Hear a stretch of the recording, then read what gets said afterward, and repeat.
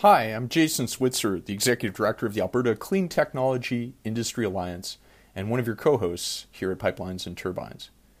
How can we make Canada the best place in the world for clean tech venture growth and scale-up? Both the US and EU have made trillion-dollar commitments to build back better. Canada's latest budget makes some significant commitments around clean tech. And while there are lots of new multi-billion-dollar funds that will flow out to support clean tech, should this budget be implemented, the reality is what we really need to mobilize are the many trillions of private capital. And we need to do this more effectively than competing jurisdictions like the US and EU, which are home to equally talented, equally well-educated, but in many respects better funded entrepreneurs than ours. Critically, as our keynote will reveal, you need fiscal and tax incentives to bring private capital to the table. And in my view, this is an area where Canada lags, sadly, quite far behind. Notably, the new budget makes a commitment to study fiscal and tax incentives to mobilize clean tech. But what does that actually mean? Well, our special guest today is Stewart Elgie, who leads Smart Prosperity. Smart Prosperity combines rigorous economic and legal analysis and is one of Canada's leading environmental think tanks. Stewart undertook a significant analytical work which fed into the budget and which delivered several specific outcomes. He's introduced in this podcast by Micah Altos, Executive Director of Canada Clean Tech Alliance, of which I'm a co-founder. And this was all part of the Canada Clean Tech Alliance Week on the Hill that ran virtually in April of 2021. So with that, let me step away. I'll turn this over to Micah and would ask you to take this opportunity to enjoy a fantastic and very thoughtful presentation by one of Canada's most insightful policy shapers about how Canada can level up our attractiveness to global investors to support the deployment and growth of our clean tech sector. Welcome to the Alberta Clean Tech Podcast, where we discuss and explore clean technology with industry leaders. Brought to you by the Alberta Clean Technology Industry Alliance. Welcome everyone. Bienvenue. My name is Micah Altos. I'm the Executive Director of Canada Clean Tech Alliance, and I have here with me Professor Stewart Elgie, Chair of the Smart Prosperity Institute, and Stewart is Professor of Law and Economics at the University of Ottawa. Stewart was also a member of the Economic Strategy Tables, assembling key industry and political leaders, as well as academics. And these tables were hosted, I believe, in 2018 and 19. And Stewart played a vital role and recommended tax incentive to support and advance the clean tech sector. But before we start, I'd like to give you a little bit of context. So why is that topic relevant? Why are we talking about this? So first of all, the EU has, as you probably all know, passed a massive funding package of 750 billion euros in support of really any Green Deal initiatives that are taken in the member countries. So that comes on top. The US administration, the new Biden administration, not so new anymore, is proposing a package of about 600 billion for the green economy, 2 trillion as a recovery package over the next decade. And within the EU, Germany has just recently announced that the government might mobilize 30 billion euros in venture capital for the development of so-called technologies of the future. It includes a deep tech fund. By that, they mean technologies with long development cycles. And so that means in Canada here, we really need to step up the game in order to stay competitive on a global level. And we probably need a mix of different policies. But Stewart will focus on tax incentives today. We'll probably also talk a little bit about other policies. And Canada Clean Alliance has discussed a lot with Stewart and his team over the last month to figure out what the best mechanisms are. But Canada Clean Tech Alliance, we're not the experts, and that's why we have Stewart here. And with that, I'll hand over to you, Stewart. And before I do that, again, I'd like to thank our generous sponsors that have made the program of this week possible. And now, truly, over to you, Stewart. Thanks, Micah. I appreciate it. If you hear any barking or paper shredding in the background, that's not me. We have a new puppy and I'm the guardian of it while the children are at school. So my apologies in advance. So as Micah said, today I'm going to focus a little bit on what role tax incentives can play in driving clean tech investment, and particularly how Canada can keep pace with the significant efforts Biden is about to make to ramp up clean tech tax incentives south of the border. I'm a professor of law and economics in my day job. I chair the Smart Prosperity Institute, which is Canada's largest environment economy think tank and research network based at University of Ottawa. But we've got a network of 100 professors across Canada and around the world, and about 50 partners from business and government that work together to figure out how do you build policies to drive clean growth. So given that you're on this call, you probably don't need to hear this first slide, which is that the world is moving to a net zero, clean, resource efficient economy. That's not Greenpeace saying that, that's environmental radicals like the World Economic Forum, McKinsey, and major banks. We can debate the pace of change, but the direction is really unarguable right now. And that's not only important for the climate, it's a huge economic opportunity. And it's an opportunity for all parts of Canada's economy, not just wind and solar, but resources, manufacturing, agriculture. It's really important to think about this as a Canada-wide opportunity. And clean tech isn't a sector, it feeds into all of those clean growth sector platforms. The key to driving this clean growth and capturing opportunity is clean innovation, more important than ever before. If we want to remain a high wage economy and compete in a world that is moving to better environmental performance, we're going to have to be better than our competitors at lowering our environmental footprint at lower cost. And you see this, solar and electric vehicle sales are a great example of how you hit this tipping point. And as costs come down and markets grow, soon these clean technologies that seem small and fringe start to displace the incumbent technologies.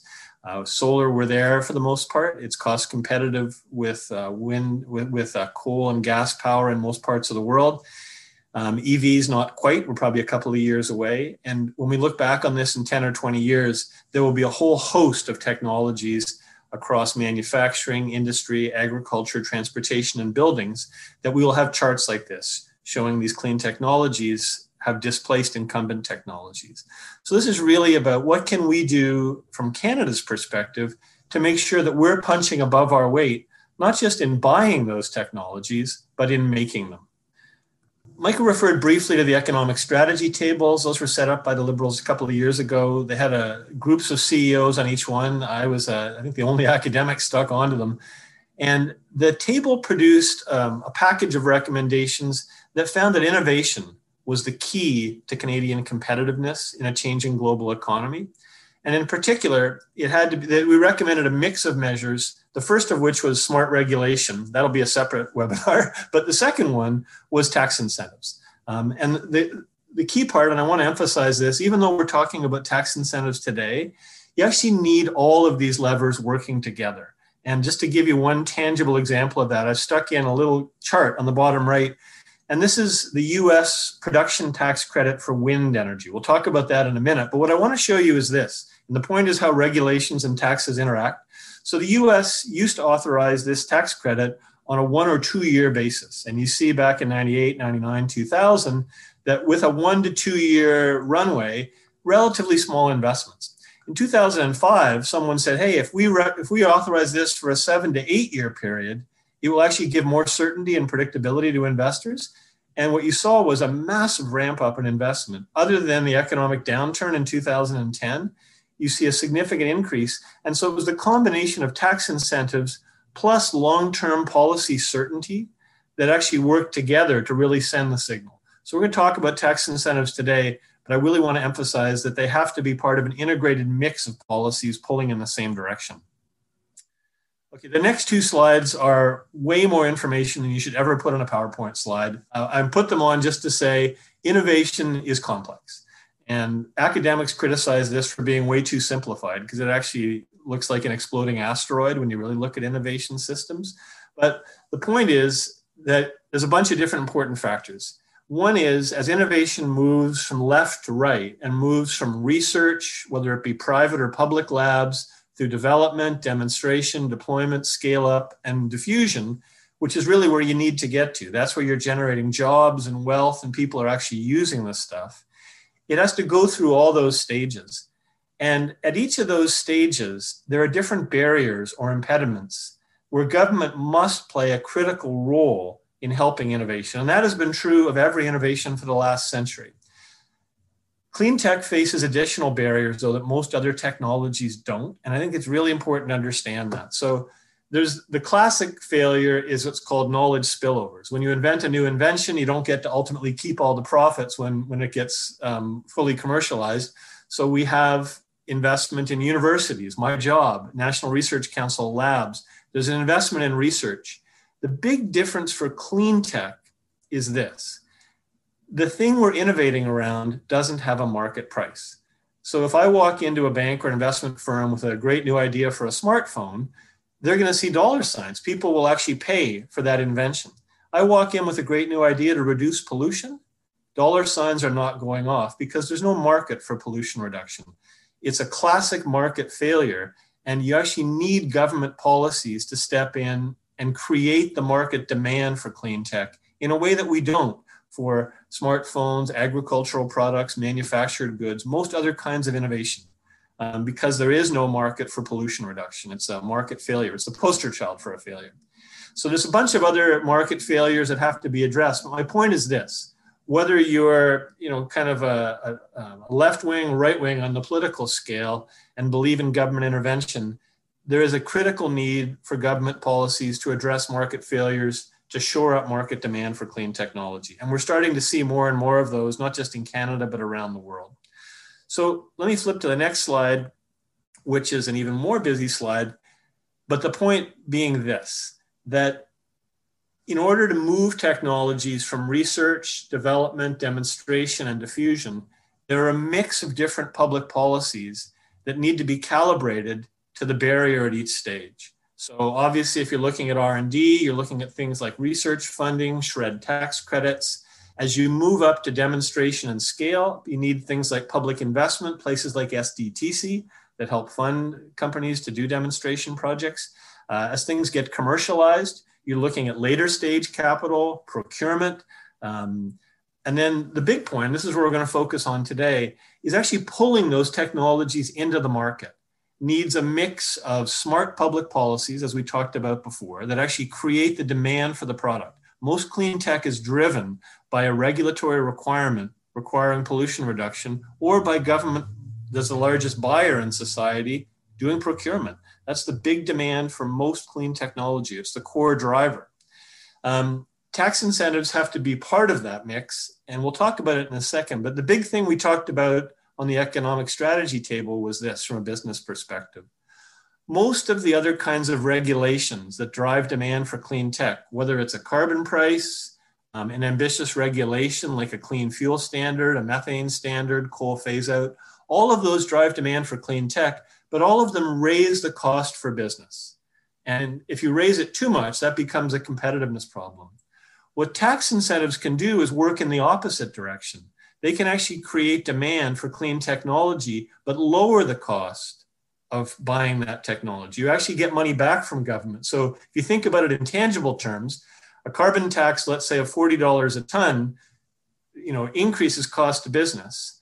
A tax incentive for that very same low carbon technology doubles the incentive, but gives some of that money back to companies. So it strengthens the incentive for innovation, but lowers the cost and improves competitiveness. So having those two working together is really important. We can talk about other policy types later on if folks want to get into them. So I told Mike we'd focus on the tech ones today, particularly with the budget coming up. Talking about tax incentives is particularly timely.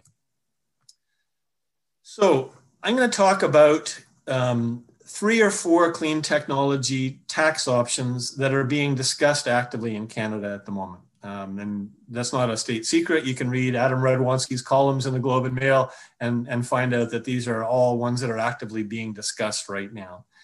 I'm going to start at the bottom because the end goal of all of these policies is to help clean technologies move through to deployment and diffusion and adoption. And the places where we need help most, or we need tax incentives most, are those right two stages of growth. So the scale up one, which is these companies that are going through what's called the second valley of death. The first one being as you kind of move out of your R&D phase into your demonstration projects, and you haven't quite made it to VCs yet, have a hard time financing. We're doing better at that stage. We got a ways to go, but places like SDTC have really helped. It's that next stage, as you graduate from SDTC, you've proven yourself through a demonstration plant. Now you need to commercialize and scale up, and you need bigger money and you need patient money. That's really hard to fund. It doesn't usually fit the VC model. You haven't yet made it to banks or major investors. And you actually need governments all around the world to be co-investors in this scale up. So tax incentives can play a really important role, and the US is already about to move big on doing that. The next stage is mature businesses, mature technologies. And there, the goal is not just is to take these market-ready technologies and scale them out. So solar and wind power are moving into this last category now. They're actually ready for scale out and large-scale diffusion. And that matters not just from an economic perspective, because that's where you actually get the wealth and jobs and profits, but also from a GHG reduction perspective. Because if Canada's going to meet its ambitious Paris targets, let alone a 2050 net zero target, we've got to be driving down emissions. So we've got to pull some of these promising clean tech companies, and Canada has lots of them. We've got to help them grow and stay in Canada. We've got to get out of the classic Canadian trap we've had to date, where we're doing really well at R&D, we're doing better at growing small firms, but we lose a lot of them as they reach maturity and become profitable. They move elsewhere because their investors and their markets are elsewhere. So if we want to actually keep the production and jobs here, we've got to convince those companies to stay and grow here and convince other companies to come to Canada. So let's talk about how tax incentives can target those right two stages. What types of tax incentives? So this graph here looks at really four main types of incentives. And I'm going to talk about each of them in a sec because each of them is in play right now. The corporate income tax cut, which was the Liberals' flagship commitment in its 2019 election platform. That was its big clean tech tax commitment in 2019. They were going to cut the corporate tax rate in half for zero emission manufacturers. I'm going to say a little bit about accelerated capital cost allowance, but we already have 100% accelerated capital cost allowance as a result of the stimulus budget 2 years ago. So there isn't much room for growth there. I'm going to talk particularly though about the bottom two, which is investment tax credits and production tax credits. Those are the two main tax instruments the US uses. We really don't use them yet in Canada.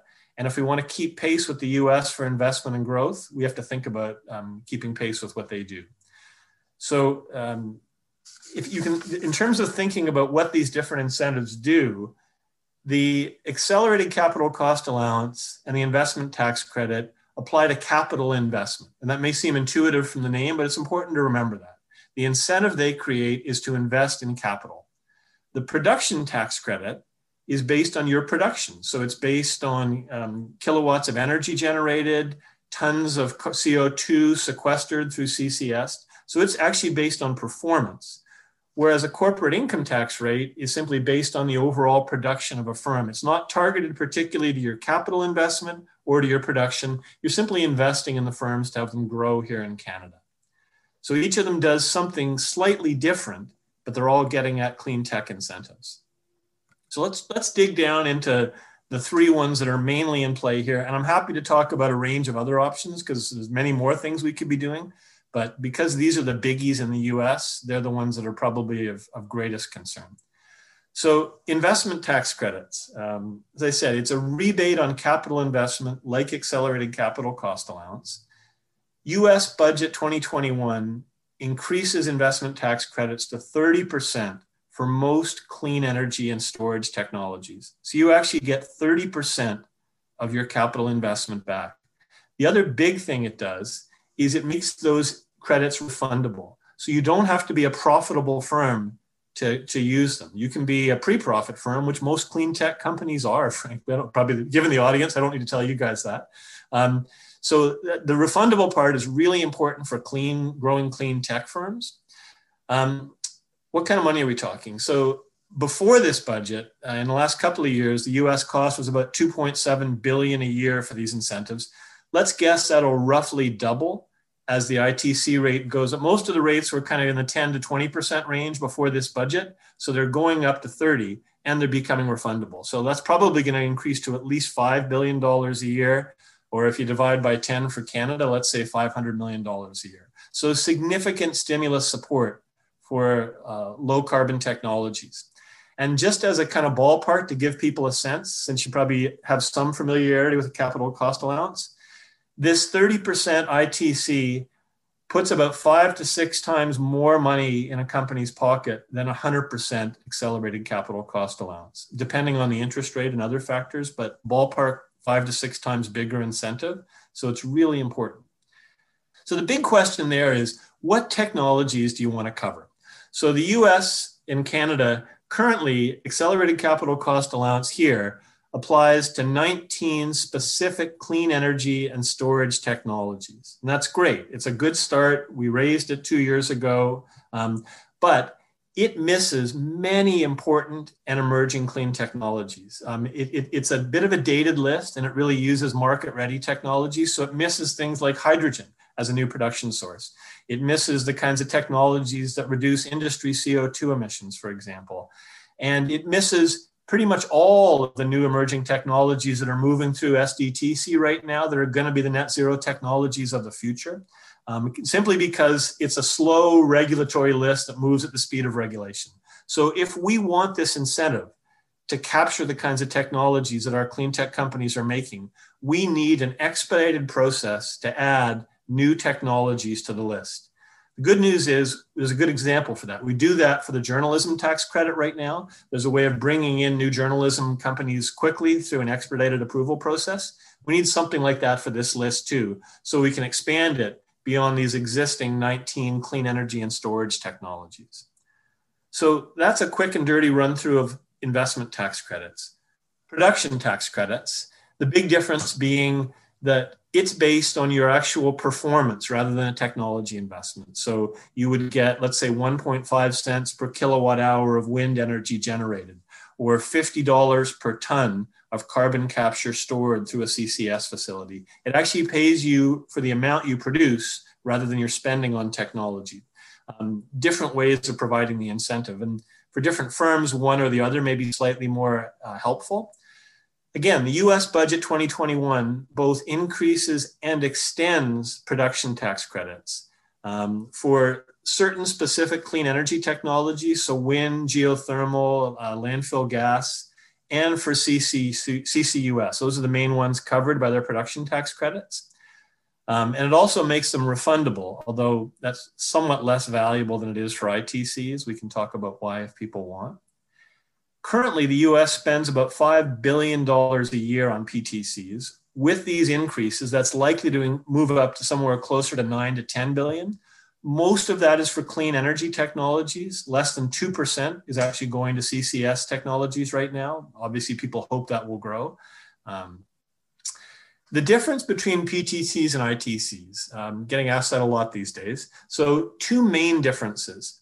One is a production tax credit is more useful for more mature technologies that are actually ready to produce. So you think about wind power, solar power, they're actually ready for deployment and larger scale production. Getting paid per unit of output is a good value proposition. Investment tax credits are good both for earlier stage and for mature stage, because both of those stages involve capital investment. But if you're an earlier stage company, the ITC is more valuable because you're likely spending a lot of money on capital and technology, and you're not yet anywhere near full production yet. So the ITC covers more stages. It also can apply to a broader range of technologies. So production tax credits really only work where you're producing something that can be converted into a measurable unit of output, like a kilowatt hour of energy or a ton of CO2 sequestered. Whereas if you think about depending who's on this call, a lot of the clean technologies that are made for industry CO2 reduction, new types of agriculture reductions, energy efficiency, you can't convert that into a specific unit the same way. And so a credit that applies to your capital spending is much more broadly applicable to clean technologies. Now, the beauty in the US is they have both, and you have to pick one or the other. You can't double dip, which is really the best approach. So depending which type is better for your particular firm or technology, you can pick the type of production or investment tax credit, which really seems like the ideal outcome, frankly. Okay, so between those two, we're talking, probably something in the range of $15 billion a year going forward in the US, which would be more than $1 billion a year converted to Canada's economy. And then finally, just for comparison purposes, because the Liberals' election platform commitment was a corporate income tax cut for zero emission manufacturing, let's just talk briefly about that. The CIT cut, by definition, mainly favors profitable firms. If you ain't profitable, a corporate tax cut's not that useful.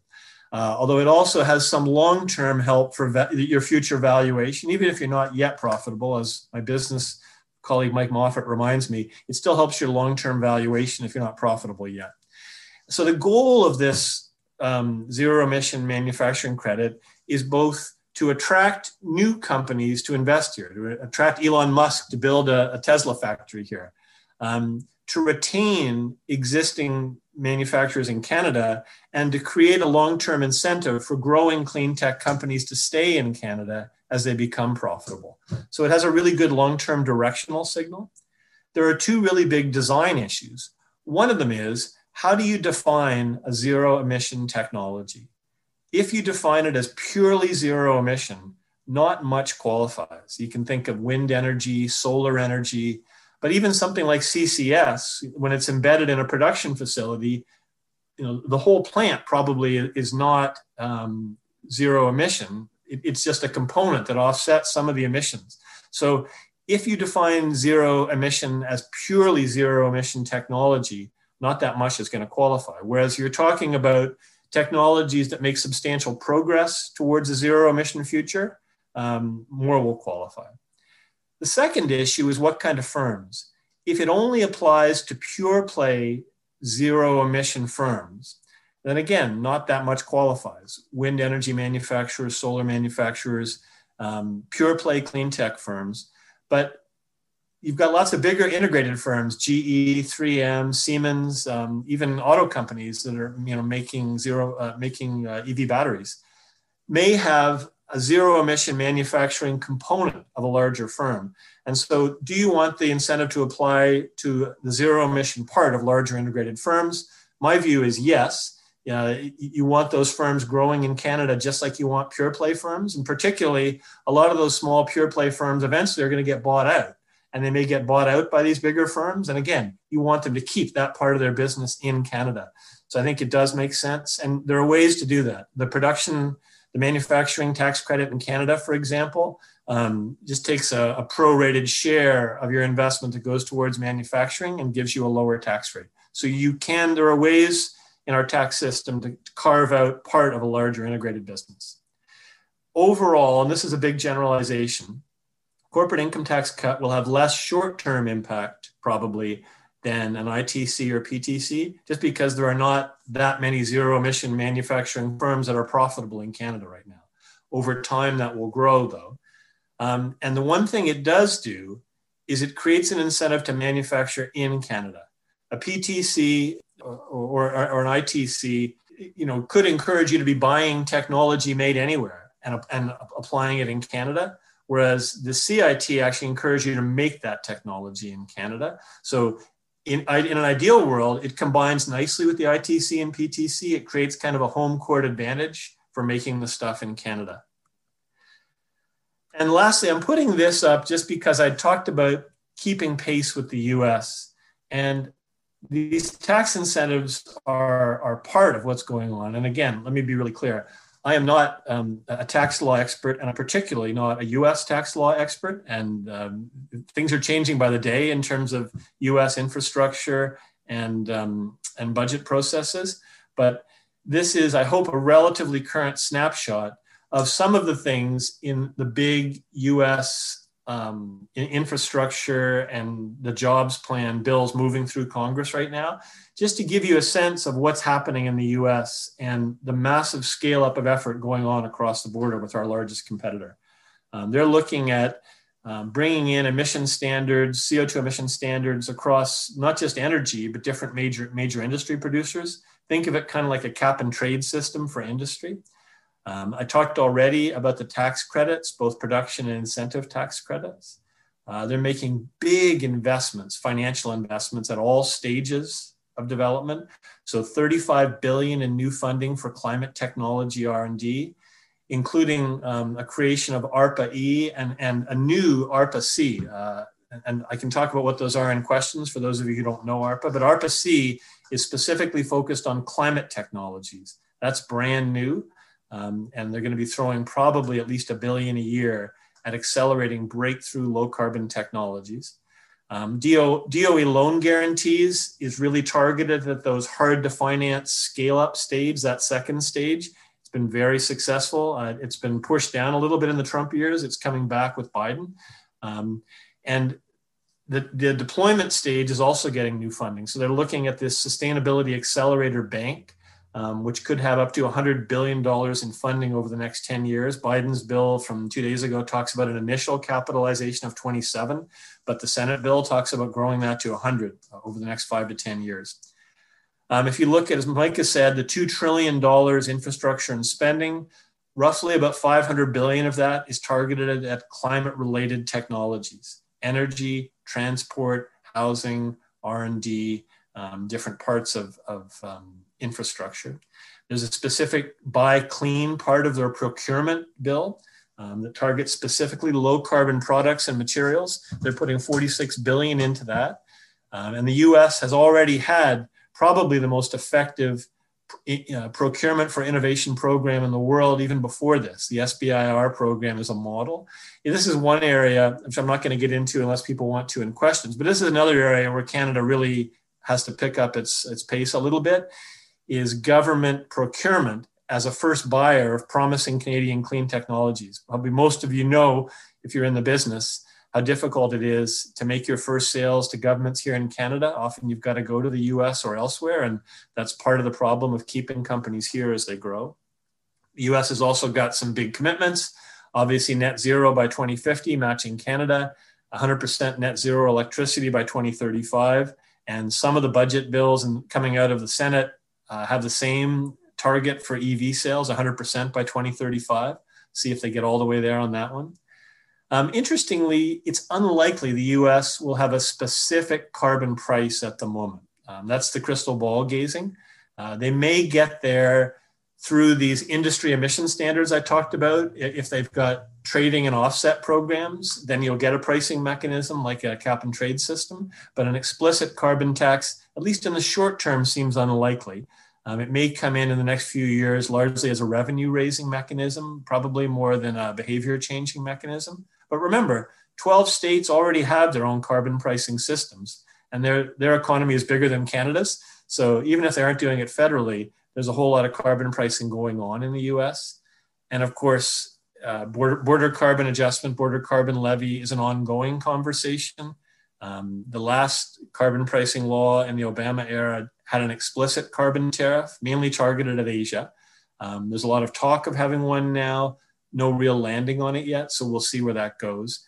Unlikely to target Canada, but if the US did it, Canada may want to join up with the US as a way of preventing dumping of high carbon products into our market and helping our exporters get more of an advantage in exporting our products.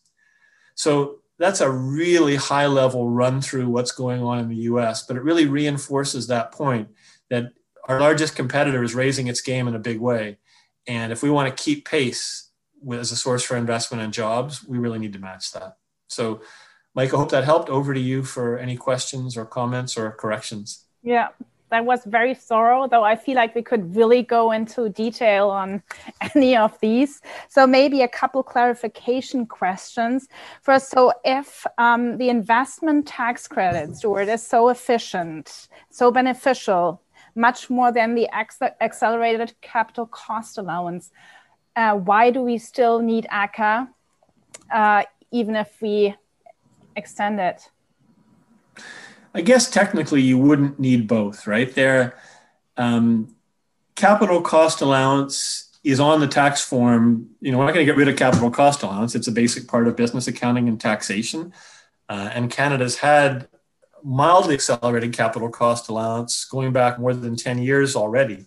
So it as a long run instrument to encourage clean technology, it's good to keep it there. The US has it too, by the way. The US has both accelerated capital cost allowance and investment tax credit layered on top of it. So if we want to keep pace with the US, doing both would let us match them. But they pull in pretty much the same direction. They're just different parts of your tax form, and they work together. Mm-hmm. Yeah, okay, yeah. And focusing a little bit on the investment tax credit. So you said that you could include other clean technologies by measuring progress towards net zero. How do you do that? Well, without getting into the weeds too much. So right now, the way we do it with ACCA is we've got 19 specific technologies: wind, solar, geothermal. They've now added storage.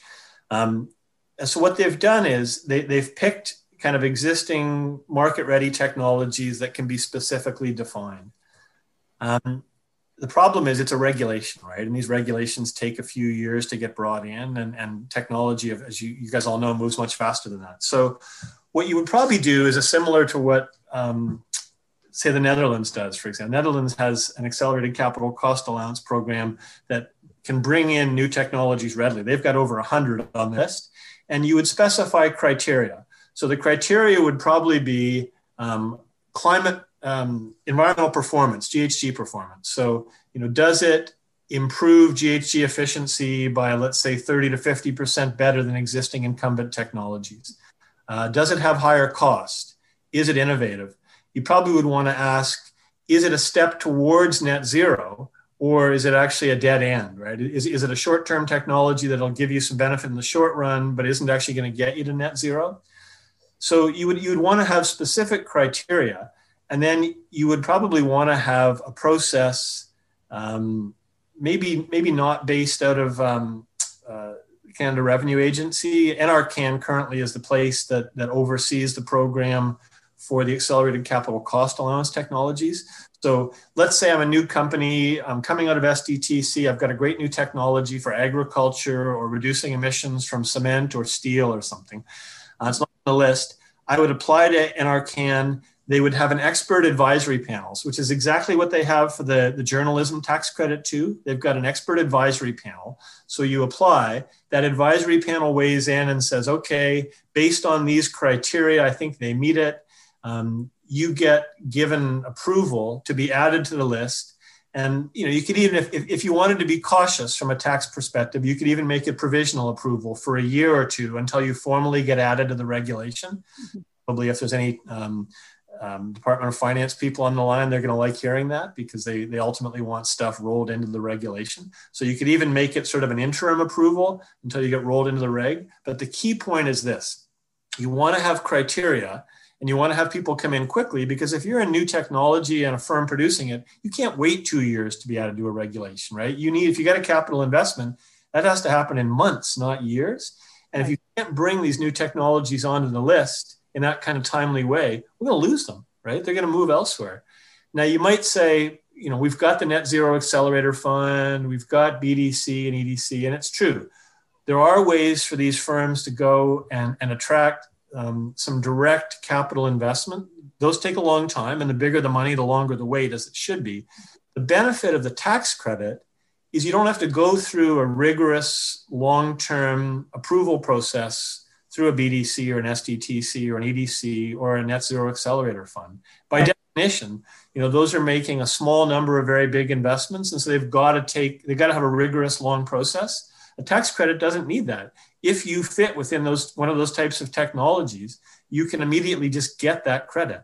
And because it's now refundable, if we do what the US does and make it refundable, you can monetize that very quickly, take that to the bank, and that really helps you attract other investors, knowing you've got that 30% of your capital coming back already is going to help bring in other investors. So there are models for doing it, and essentially, to make it short and dirty, take the model we use for journalism and apply it to clean technology. Right. Okay. Maybe I'll take a question from the audience. There were actually two similar ones regarding, is there a way to tie incentives under the investment tax credit or the production tax credit to deployment of or production from Canadian innovation without violating WTO rules, World Trade Organization rules? Similarly, would a Buy Canada or Canadian type approach to clean tech solutions in Canada work from your perspective? Yeah, I mean, obviously, we're limited by trade rules on that, and that's a longer webinar to get into all the intricacies of trade rules and how the U.S. often skates around those trade rules. So, obviously, from a domestic perspective, having a Canadian preference for procurement and for tax incentives would be beneficial. Having our tax incentives support large investment in technologies made elsewhere minimizes the benefit to Canada. Can you design the tax incentives to do that? Well, as I said, one of the benefits of the zero emission manufacturing credit is it's actually tied to your production in Canada. And I think that they were probably deliberate in not saying we're giving this credit to firms whose overall operations are zero emission, but to actually making emission technologies here. So I like the zero emission corporate income tax credit. It doesn't apply to that much yet, unless you expand the definition of zero emission technology to include ones that make a significant contribution towards zero emission. If you did that, probably a little bit more would qualify now. But again, you still have, for the corporate tax cut to work, you have to be profitable. You can't really extend a corporate tax cut to pre-profitable firms. So I would bring that in. The investment tax credit, by making it refundable, it is going to apply more and more to Canadian technologies for this reason.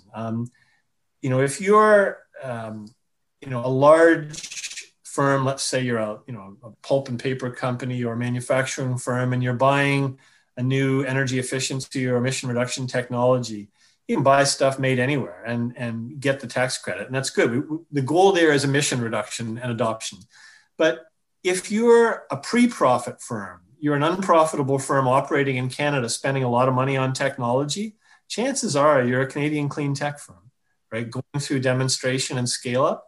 There's not a whole long list of unprofitable firms sitting here in Canada, spending a lot of money on clean technology. Well, there are right now, I guess, coming out of the downturn, there's going to be, in the short run, there's going to be a lot of unprofitable firms. But in a systemic ongoing way, there are not a lot of unprofitable firms spending big money on clean tech investment. So making them refundable is really important, because the refundable part is going to end up applying more to Canadian manufacturers. Those are the ones that are going to be using the refundable part, much like the SHRED tax credit, right? SHRED is essentially a refundable credit. It just doesn't apply to capital spending. So making these tax credits refundable, you can think of it this way. It's a little bit like extending a SHRED tax credit to clean tech capital investment. It has that same kind of value for small firms. So it will help Canadian firms more, the refundable part. Okay, that's great. And I mean, speaking of SHRED, that has been incredibly important for clean tech companies to kind of do R&D, and has helped a lot. You were talking about the US ARPA-E, which the Advanced Research Project Agency Energy, which, as far as I understand, also helps R&D and strategically invests in clean tech companies that will be relevant in the future, but are not ready now. Can you explain that a little bit further? And would that be helpful in Canada? And if so, how could we do that? Yeah, no, good question. And I mean, I'd focused on the big ones the US are using that are kind of shovel ready, and you could conceivably get into a budget in the next 2 weeks, ITCs and PTCs. So ARPA-E, for those who don't know it, and I'm not a deep expert, I've written a paper on it, but lots of people know more than I do. The US big innovation success story or technology story is military procurement. I mean, success in one way, right? They've driven more innovation than probably any other country in the world through military procurement. And the program's called DARPA. A while ago, back in the Obama days, they tried to replicate that model for clean energy. So they created what was called ARPA-E, Advanced Research and Procurement Agency for Energy. And what ARPA-E has always done is it tries to support breakthrough technology by using a life cycle systems approach. So they reverse engineer. They start by saying, what are the breakthrough technologies that we need to achieve in this case, a net zero economy by 2050. It's a mission-driven approach to technology innovation. So they start with the end goal. What do we need? What kind of breakthrough technologies do we need? And then it reverse engineers to look at where those are now, whether they're R&D stage, demonstration stage, early scale up. And then it creates this arm's length agency that not only has smart bureaucrats in it, it brings in lots of experts from the private sector, both university profs, industry R&D experts, as well as managers from the private sector and in the investment world. And it brings them together into this really unique mix of public and private experts. They're kind of like a strike team or a SWAT team to drive breakthrough innovation. And they try and figure out where in the production chain from where we are now to the breakthrough point we need to be, they need to remove barriers and accelerate progress. So it could be targeted tax incentives, procurement, throwing money at demonstration, helping pull a DOE loan guarantee in. They look at the various range of tools that are there in the toolkit and try and get both public and private actors working together to take these breakthrough innovations and move them along.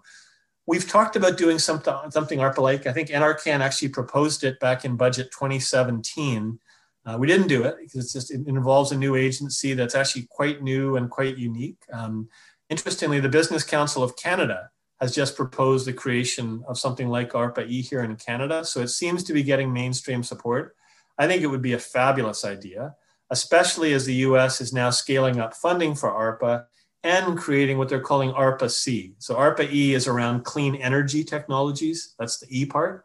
ARPA-C is about a whole host of climate technologies. So think about decarbonizing industrial emissions, waste, agriculture, vehicles. So yeah, if we want to keep pace with the US, having something like that in Canada that builds on existing institutions and weaves them together would be hugely helpful. Mm-hmm. Mm-hmm. We're almost at the end of the session, but I think there's two more points I'd like to touch on. And I also see that the participants are asking similar questions. So one is flow through shares. Is that an option? How does it compare?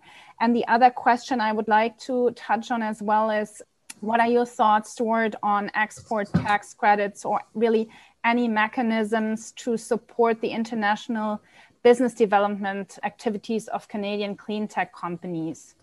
I'll start with the export one before getting into flow through. So, I mean, obviously the export part is critical as a small export dependent nation. Last time I checked, Mike, I think more than 50% of our clean tech production goes for export. Is that still true? Sounds right. Yeah. Okay. So it's obviously really important. There's a whole bunch of things we need to be doing, you know, Canada's missions, the trade missions, but two of the things that could be particularly helpful. One I talked about, which is a border carbon adjustment, which can both, well, the main thing we'll do, we'll protect our domestic market by preventing lower cost products on countries that don't have the same rigorous climate standards. But the thing that might help most is these thing called ITMOs in the Paris Accord. And if you don't know ITMOs, it's basically an acronym for carbon credits, but they're negotiated typically at a nation to nation level, but they could be project by project as well. The Paris Agreement creates the high level architecture to build the rules. It's the one part of the Paris Agreement where the specific rules haven't been agreed on yet. They didn't break through on it 2 years ago. Last year's climate summit got canceled because of COVID. So the hope is this year they'll create the rules for ITMO. And to kind of cut to the chase, the end game for us would be if you're selling a clean technology, particularly to a developing country, part of the compensation package could be getting some of the carbon credits back. So let's say the government of Canada can help finance the project and in exchange get 50% of the carbon credits from a clean technology to help meet our Paris target. It can be a non-monetary form of compensation whereby government can come in as part of an investment package with clean tech companies and support export. So getting the rules for ITMOs nailed down in the climate summit this year will be really important for clean tech export. What was the other one? Flow through shares. Okay, so you see in here that middle line, CRC, flow through shares. We actually have a version of flow through shares already. So in addition to accelerated capital cost allowance, we have this related credit, the Canadian Resource Conservation Expense Credit, I believe CRCE. And it's the Siamese twin of the ACCA. So the technologies, if you're investing, say, in wind or solar, the capital costs of that investment are eligible for ACCA, but there's a whole bunch of non-capital expenses, site prep, marketing, research that wouldn't qualify for ACCA, and those are eligible for flow-through shares. I won't do a whole flow-through shares seminar here because that'd take a long time, but basically the idea of a flow-through share is if you're a company making an investment, and they've been used for a long time for mining. That's where they've grown from in Canada. So they're used for mining exploration firms that tend to have high capital expenses, but not profits yet. Their profits are in the future. So as a way of attracting investment, you can invest in a mining exploration company, and the money that they spend on expenses can flow through, the losses from that can flow through to the holder of these flow-through shares. So I'm a small mining company. I don't have profits to offset those losses against. Those losses can flow through to the holder of the flow-through share. And in exchange, that flow-through shareholder will pay me a premium price to invest in my company. It'll create a share premium for your company. So it's a win-win for both. There's a mixed bag of research on flow-through shares. I can tell you, it's probably not a great secret that the Department of Finance doesn't like them very much. There's a sense that there's a whole lot of transaction costs involved because you've got to have brokers and investors, and there's rules about how soon after the investment it can be claimed as a credit. So it tends to jam a lot of spending into a short space. And I think in the US anyway, the thinking it seems to be something like this, that the end goal of a flow-through share is to put money back in the pocket of an investor. Right? I'm investing in a promising clean tech company. I want to give money in my pocket. Well, there's another way of doing that, which I didn't talk about, but it's these investor tax credits, which is different from an investment tax credit. So an investor tax credit is if I make an investment in a qualifying company, I get 30% of that investment back. And it's based, investment tax credit is based on the company spending on capital. An investor tax credit is based on an equity investor investing in a company. So 6 provinces have them. BC's is probably the oldest and best known, but the Maritimes have them. Manitoba has them. And so if your end goal is to create an incentive for investing in clean tech companies, you can do that in a really clean way through an investor tax credit. Now, I don't mean before all the flow-through shares people get angry at me and send me nasty emails. I'm not against flow-through shares. I think there's lots of potential for them. I think we need to do a bunch of research if you want to get finance to approve them as to how to make them targeted and efficient and to get rid of some of the baggage that's been associated with flow-through shares in the mining sector as we translate it through to clean tech. So it's a worthwhile idea. I don't think it's ready for prime time yet in terms of this budget, but it's worth some work on and try to getting it calibrated and targeted for clean tech, maybe for the next budget. Yeah, thanks, Stewart. I think we need to slowly wrap up. I mean, my takeaway here is that we really need a mix of different incentives, not only tax incentives, possibly also mechanism for domestic procurement, research and development, exports, all of it. So if you were to decide what to do now and next, what would you do? If I were the boss, huh? So I guess the one big thing we need to do, not just for tax credits, but for all of these instruments, is we need to have strategic priorities. We had this sustainable finance panel a couple of years ago, chaired by Tiff Macklem, who now has another job as governor of the Bank of Canada. But the number one recommendation of that finance panel was to build what they called clean competitiveness roadmaps, sector by sector. And it really is looking at each of our sectors and figuring out, as the world shifts to a net zero future, where's Canada likely to be competitive? You know, if you figure we're 2% of global GDP. So if we do great, you know, we might be a player in making, say, 5% of the technologies that a low carbon global economy will use. What is that 5%? Because that's where we should be putting our chips, right? It's not going to be, you know, sugarcane ethanol, right? We know that. It's probably not going to be concentrated solar power. Desert countries are going to probably beat us out on that. So, you know, let's figure out which things we're a little bit late to the party on, or they're not in our wheelhouse. But let's figure out what is in our wheelhouse. And I think the key to, for example, where do we spend money from the Net Zero Accelerator? Where do we focus our tax incentives? Where do we focus strategic procurement? Has to be based on these roadmaps for each of these sectors and the net zero transition. Where's our advantage in Canada? Where's our priority? And so doing those roadmaps is really, really important. We're starting to do it on hydrogen, but still we're just tinkering. We haven't really done the hard work of not just figuring out everything we might conceivably do, but when push comes to shove, you know, what are the places that we're going to outcompete Germany, Japan, the US, China, right? That's really the acid test. And there are going to be some, you know, like, for example, the big investment in Lysis. We're now the world's first place making zero emission aluminum. That's pretty cool. And they've done their best to lock up the IP and some of the know-how around that. You know, we're not going to win that battle for every single type of technology, but where are the places that we're going to be able to have these breakthroughs?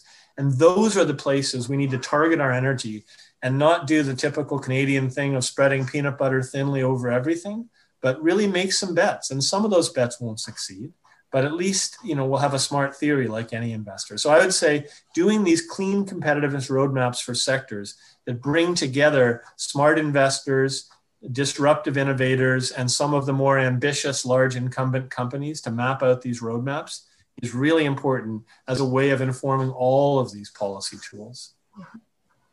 Great last words, Stewart. Yeah, sounds really like we need new strategy tables to craft these roadmaps. And to everyone whose questions were not answered, I think I can say with a lot of confidence that it won't be the last panel with Stewart here and on that topic, because it is vast and it is important. And with that, thank you very much, Stewart. Thanks for inviting me, and thanks to my research team and Jonas for doing all the hard work to make this happen. For more podcasts, subscribe to us on SoundCloud or iTunes, or visit us at www.actia.ca.